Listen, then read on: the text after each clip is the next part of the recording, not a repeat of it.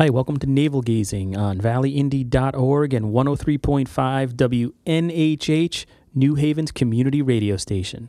Today's episode is brought to you by Valley Gives Back, a new initiative of the Valley Community Foundation. Adding a charity to your estate plan creates a legacy that tells future generations what causes matter to you during your life. Your action inspires others to follow your lead and to make a difference. With a planned gift, you have the power to impact your community forever without affecting your current lifestyle.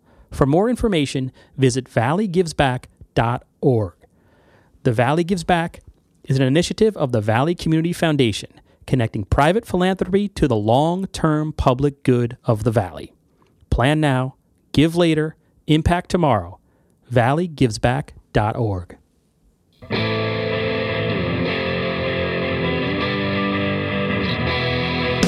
Hundreds of years we brought you the news. Printed the info, we gave you the clues. Owners' profits were always sky high. Changing market now threatens our lives. Post-literation, critical reading, dumbed down nation, signs of inbreeding, TV sucking ideas from our head, public discourse just about dead. We'll ride the dinosaur, yeah, ride the dinosaur. Hey, welcome to Navel Gazing, the Valley Indies podcast. We're heard on valleyindy.org, we're on libsyn.com, we're on SoundCloud, iTunes, YouTube, Facebook, and WNHH 103.5 New Haven's community radio station. That is when I remember to send the file over to the radio folks. Sorry. I'm Eugene, and joining me is Ethan Fry. Hey, how are you? And we're reporters with the organization, and right now we just concluded recording a podcast with Tom Hennick, the Public Information Officer for the Connecticut Freedom of Information Commission. During this podcast, we give them about, 20 scenarios, each and every one that we've encountered in the lower Naugatuck Valley, and we ask whether or not it jives with open government laws in the state of Connecticut. So the only other thing I'll say, it's Wednesday, December 13th, and I'll probably post this right after you leave here. We're recording this in my kitchen in Derby because I'm home today with my son Jack, who this morning had a 102-degree fever. He's really under the weather. But so far, he's been good for the last 45 minutes. So I want to thank you, Ethan, for bringing all this junk, lugging it out to my house so we could do this. Yeah, I'm amazed I managed to get every wire and stuff we needed. It's a lot of stuff. Yeah. So it was an interesting conversation with Tom, like you said. We love doing this and asking him about all these different scenarios we run into. But something he says during the interview, and just to remind people, public officials or members of the public, they love people to call them or email them or whatever directly to ask these questions anytime you want. That's what they're there for. They're there to help members of the public get information, not just reporters, even though reporters are the ones who ask them about stuff a lot of the time. Yeah, I was just thinking in 2017, it's very important to let everybody know that the Freedom of Information Act is for everyone, like you said, not just reporters. I know it's fashionable to bash the media and, to call them evil, whatever, what have you, but there's something great where there's this act that opens up government to the people, and that's what this conversation's about, that we're about to embark on. And I guess, unless you have anything else to add, here is Tom Hennick of the Connecticut Freedom of Information Commission. Thanks. Joining us on the line is Tom Hennick, the Public Information Officer for the Connecticut Freedom of Information Commission. Hi, Tom. How are you? Good. How are you guys today? Not bad. So we did this about a year and a half ago. We had an FOI pop quiz during which Ethan and I threw random scenarios that we've encountered here in the Naugatuck Valley and asked Tom to basically be Judge Wapner instantaneously. All right. And interpret FOI procedures or rules to us. So we thought we would do that again. But just very quickly before we go into that, I mean, you're sort of like the Batman of the FOI Act in Connecticut, right? Are you more like Batman or like Alfred? How would you describe what you do? I don't know. That's very Batman, Alfred, maybe. I'm not sure. I'm just here to try to answer questions. That's kind of what we do, and then we do workshops all over the state. Those are my primary functions. And you do workshops in front of government groups or public bodies or a combination of both private citizens? Both. Okay. For instance, yesterday, not too far from you, I was over in Monroe, and it was staff. They want me to come back in the spring and do one for their board and commission people. I've done them for media groups. It depends on who wants it, who wants to know a little bit more about FOI. That's awesome. And if somebody, let's say they're very busy and they can't listen to the rest of this awesome podcast, although they should, how would someone get in contact with you to arrange a speaker's engagement? Sure. Just call the office, 860-566-5682, and ask for me, and I'll pull out my trusty calendar, and we'll set it up. There you go. All right, so let's get into these scenarios. The FOI pop quiz. If we had more of a budget, we'd have theme music playing right now, but we don't. All right. So, all right, first question. Here we go, Mr. Hennick. I'm on a town commission. I file an agenda for a meeting. The last item on the agenda reads executive session personnel. Is this a proper notice of that executive session? No, 1,000 times no. That's an easy one. Not only has our commission ruled on that, the matter's gone to court a couple times, and things like personnel, litigation, pending matters, things like that people like to throw out there. It's just not enough. Why is that? Give me 1 second. Yeah, go right ahead. Well, there are. It's funny you should ask that question because I answered an email to somebody today. Another journalist who's also struggling with this because he's not getting what So his question was, is just personnel too vague? And so I picked up randomly from one of many decisions, and I'll read you this. Okay. This is from a commission decision from a couple of years ago. The commission repeatedly has held that in order for the public to be fairly apprised of the reason for an executive session, the public agency must give some indication of the specific topic to be addressed. Descriptions such as personnel matters, legal, or even the appointment, employment, performance, that comes straight out of the statute, are inadequate. I can't say it any more clearly than that hearing officer wrote it. What if numerous decisions, again, both the commission and in court. What if I'm a member of the police commission and the police chief wants to use executive session for, quote, personnel updates, unquote? Okay, well, it depends on what the update is. If it's about an individual, then it would say update on the performance of, you don't necessarily have to name the individual. You could say the update of a police officer or a sergeant or a detective or something like that. But if it's an update as to, how many openings there are, how many vacancies there are, that I would argue should be done in public, unless somehow discussing it in public would be a security issue. And then there's also an executive session for that. But it wouldn't be a personnel update. It would be, we're going to talk about, vacancies on the staff, and I don't want to talk about it in public, so it's a security matter. I don't want the general public to know that we're down 6 officers or something like that. And just continuing along this line a little bit, because these are things we see every day. I'm on a school board. I file an agenda for a meeting. The agenda reads, quote, executive session appointment list, unquote. Is that a proper notice for executive session? Well, I would argue that you need a little more than that. Appointment of whom? Appointment of teachers, appointment of coaches, appointment of... I just think you need more than that. Okay.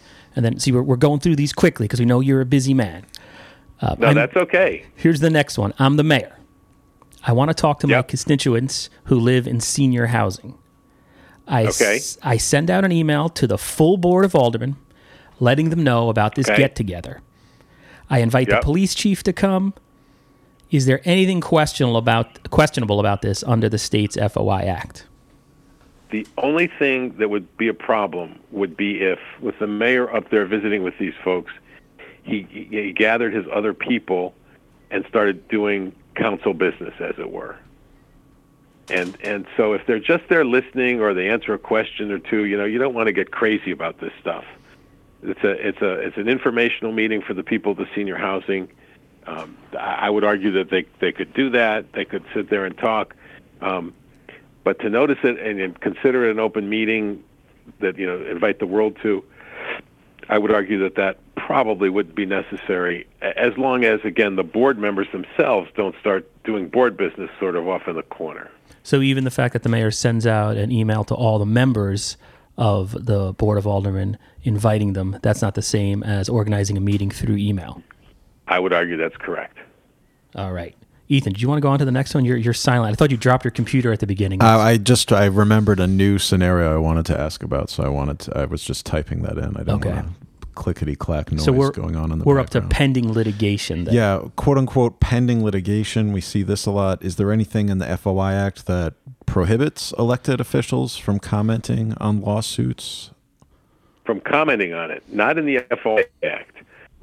Now, obviously, they've got attorneys in their ears, and they've got, there's legal reasons not to comment on it. But there's nothing in FOI that would stop them from doing that. They could withhold certain documents created to be part of the strategy with that pending litigation.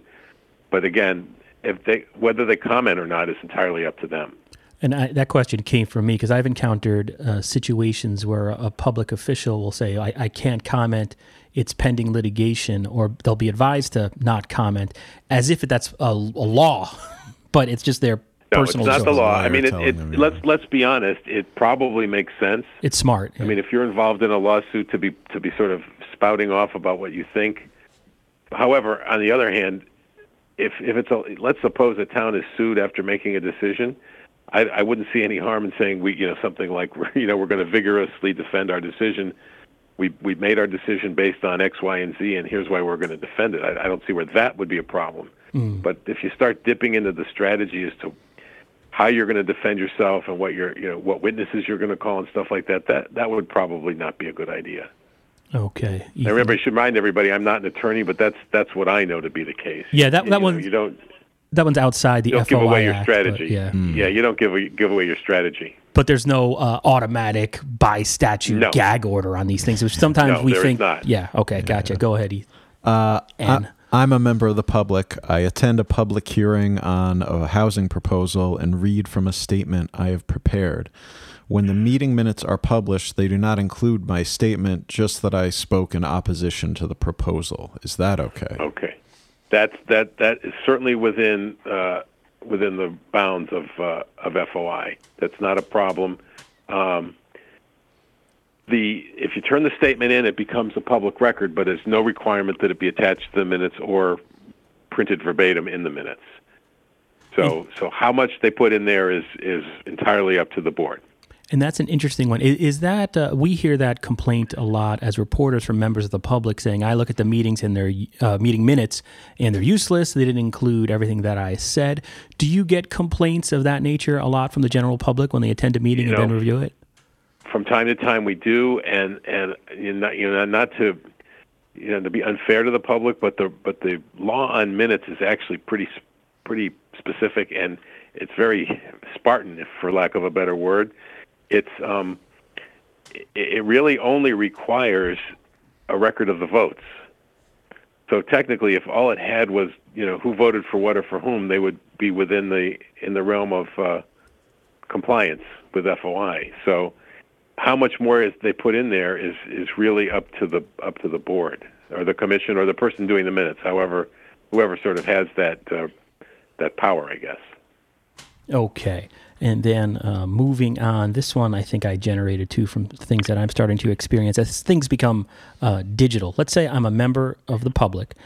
I used to be able to walk into City Hall and ask to see applications pending in front of the local Planning and Zoning Commission for development. And they would just hand me a Okay. file. They would hand me, literally a file with everything connected. Every paper connected to that application would be in a nice manila folder or a file folder.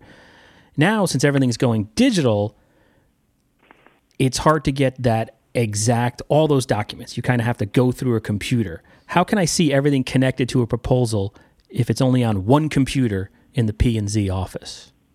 Well, I mean, there's a piece of the FOI Act, a provision that says, how you store things, how you make sure things are available. That also must take into account the fact that they need to be available to the public. So if they've got everything digitally and then everything is, sort of filed that way, then there'd have to be a way to let the public see it, even though it might be easier to just hand you a file. It's not easier for their filing purposes. So, I guess what I would say is that they'd either have to give you a disk to look at, to put everything on there, or have a terminal there for you to look, or be willing to print it out and have you look at it and say, here's everything we have, and let you look at it. It's, the idea would be that you have a right to see these records, and just because they choose to store them in a different manner doesn't absolve them of their right to, to make them available, I guess is what I'm trying to say. Interesting. Yeah, I never thought that. Just get it all on a disk or get on a thumb drive of some kind as a way Right. to deal with that. Or they could just proactively put them on the city website. That would also be a They great could, if thing. they wanted to. Yeah. Sure. I'm going to try to, if you hold on just 1 second, I was looking at the... yeah, sure. On or after July, this is section 1-211, subsection C. On and after July 1st, 1992, Whoa. before any public agency acquires any computer system, equipment, or software to store or retrieve non-exempt public records, it shall consider whether such proposed system, equipment, or software adequately provides for the rights of the public under the Freedom of Information Act, at the least cost possible to the agency and to persons entitled to access to non-exempt public records under the Freedom of Information Act. So it's telling you that you can store them, and this was as this sort of started with electronic record keeping back in 1992. It's telling you that you still have to make sure that the public's rights are protected. That's great. Yeah, I'm amazed that was a concern 25 years ago. Right. Yeah. Hi, this is Eugene, most likely interrupting myself to bring you a message from our sponsor. What will you be remembered for? Adding a charity to your estate plan creates a legacy that tells future generations what causes mattered to you during your life. Learn more at valleygivesback.org. It's an initiative of the Valley Community Foundation. Plan now, give later, and impact tomorrow at valleygivesback.org. Now back to the show. Let's move on. I'm a member of the public. I've submitted an FOI request asking for documents from City Hall. How long does the government have to respond to my request? Okay, that's the word respond sort of loads this question. The law says that there must be a response within 4 business days, but the response has been interpreted to mean respond. We've got your request. We're looking into it. The access is required promptly, and that is sort of open-ended. And when that went to court very early in the life of the law, the court said promptly means, don't laugh, without undue delay, which basically leaves it wide open. So, on the one hand, I would rather have a deadline. You got a week, you got 2 days, whatever that is. But on the other hand, an agency can look at the request and say, oh, look, this is just one piece of paper. Wait 30 seconds, I'll get it to you. Or it can say there are boxes and boxes here that we have to review, that we have to let our lawyer look at, that we have to redact. It could take months, and months could be reasonable. It could be considered reasonable.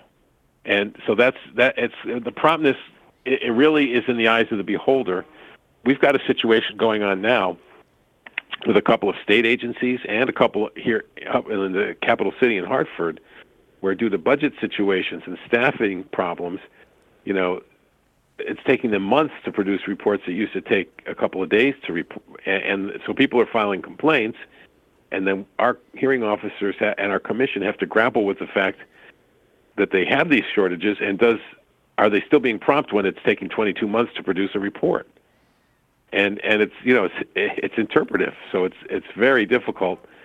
I think at some point, as the length of time it's taking to get reports from some of these agencies continues to grow, I think that we might start saying, look, we get your problem, but you've got to fix it. You've got to put another 2 or 3 people on this or something like that. I don't know where that's going to go, but at some point it would cease to be prompt, budget problems or not.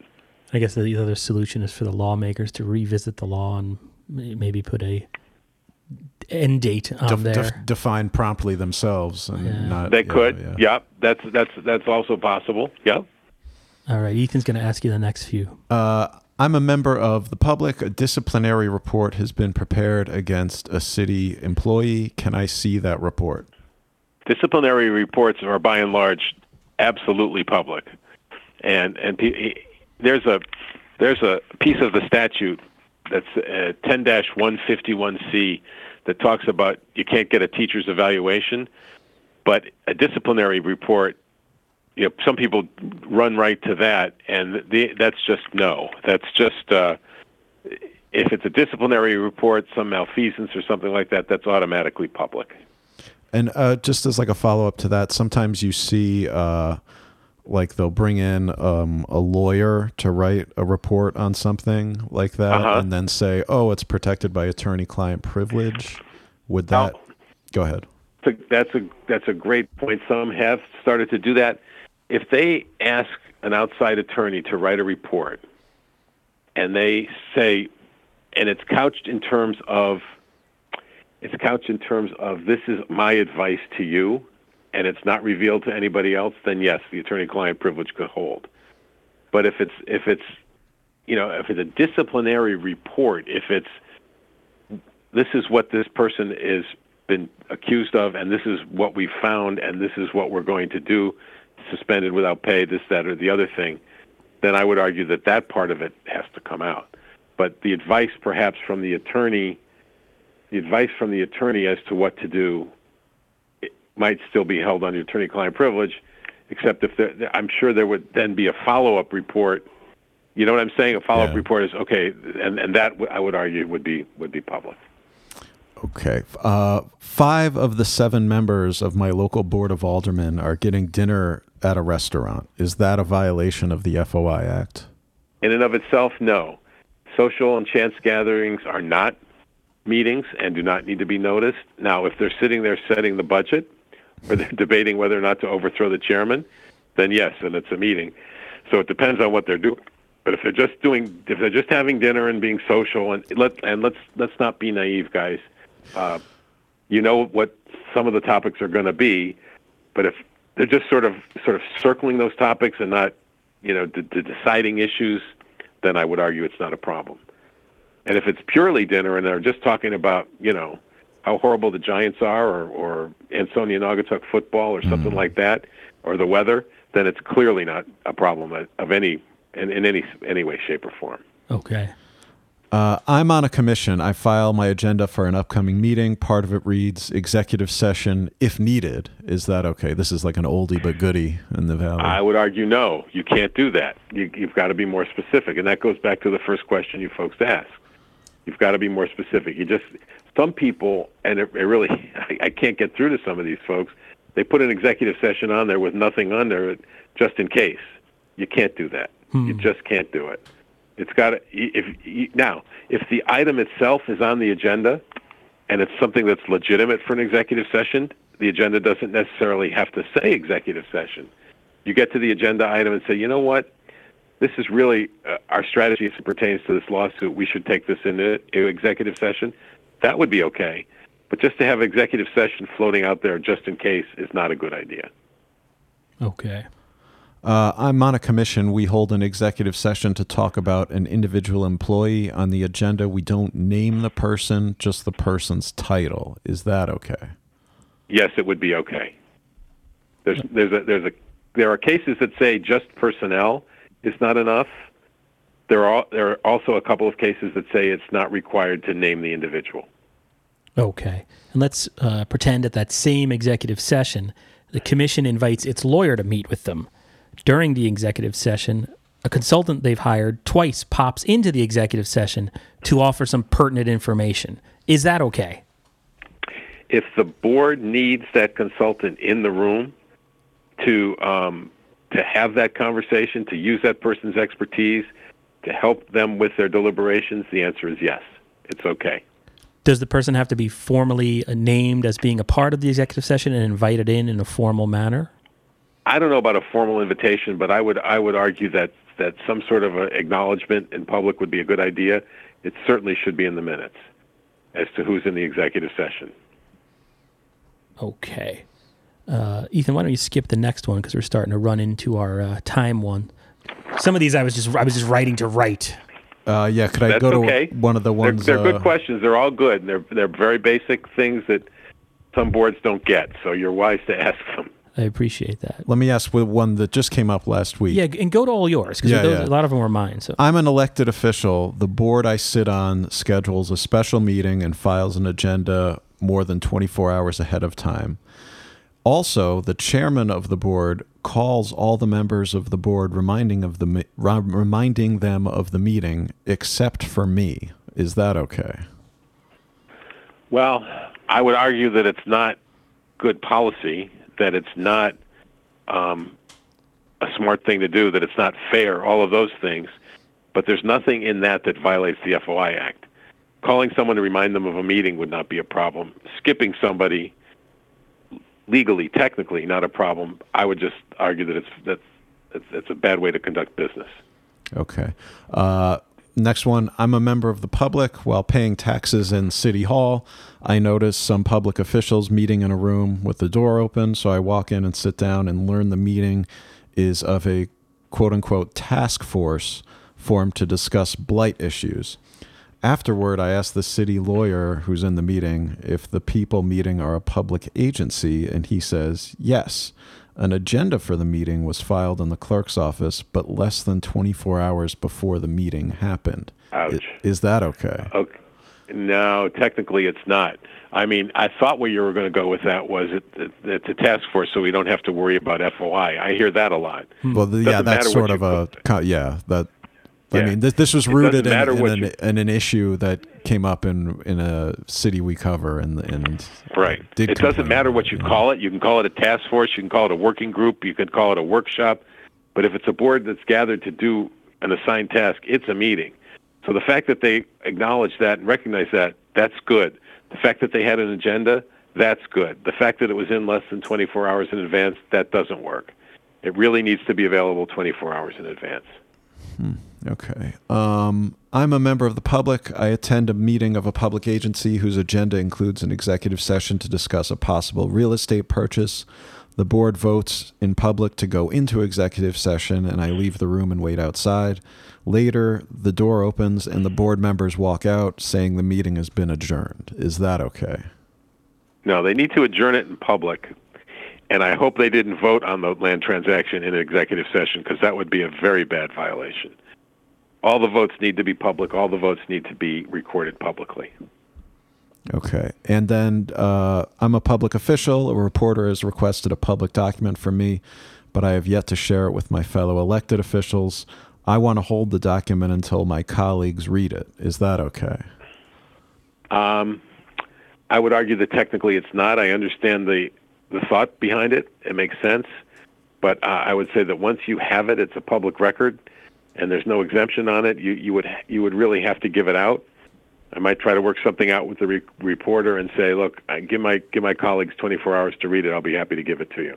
Or I'll give it to you now, but please don't use it for 24 hours so that they can at least have a chance to read it.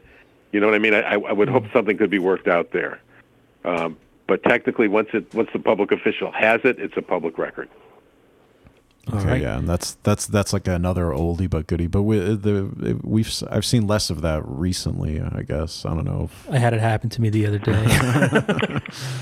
All right. Those are all our questions, Mr. Tom Hennick. I want to thank you so much for coming on our podcast. This is the favorite. We've done this twice with you now, and it's definitely, at least for Ethan and I, it's our favorite thing to do. Oh, great. I appreciate that. That's very kind. So yeah, happy no to do problem. it anytime. All right, sir. Thanks a lot. Tell your towns to call us anytime they have questions. We'll be happy to try to help. Heck yeah. Thank you so much. Thank you. All right, so that was Yeah, Tom Hennick, Public like Information Officer for the Connecticut Freedom of Information Commission. It's like the public transparency version of Stump the Joke Man. I hope one person will get that. One person out there. All right, so until next week, I'm Eugene Driscoll, and that was Ethan Fry. See you.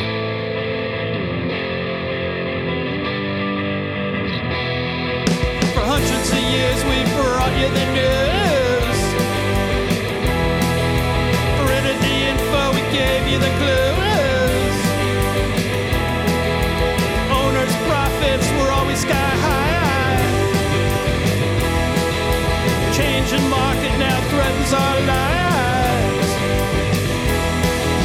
Post-literation, critical reading, dumbed down nation, signs of inbreeding, TV sucking ideas from our head, public discourse just about dead. We'll ride the dinosaur, yeah, ride the dinosaur. Our readers are in the opens each day, online clickbait, a prurient way. There's free information here to stay. Not even hookers give it away. Advertising, metastasizing, newsroom shrinking, constant attrition. We'll ride the dinosaur. We'll ride the dinosaur.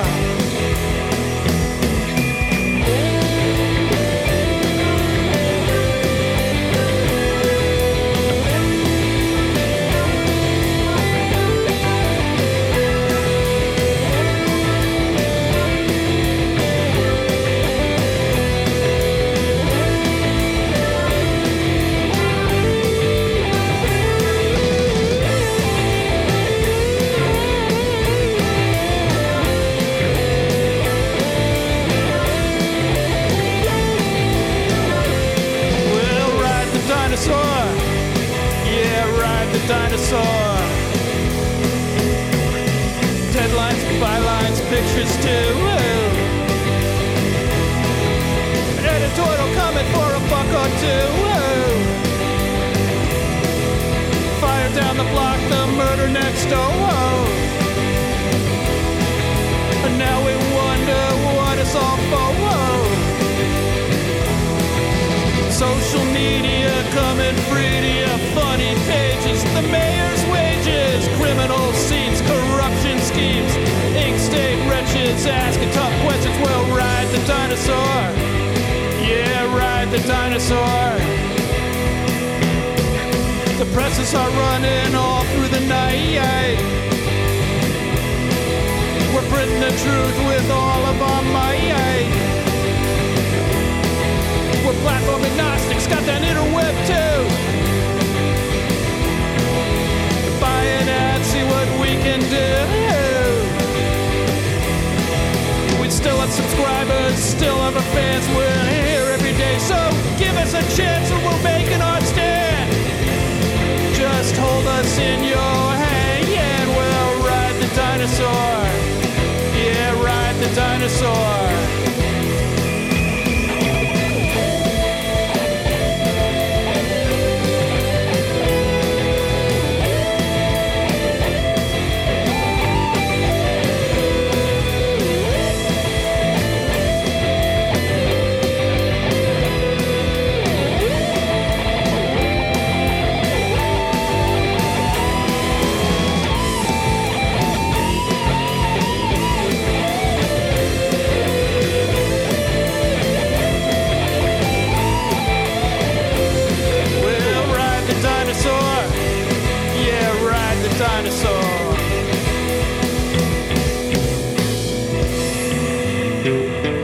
Bye.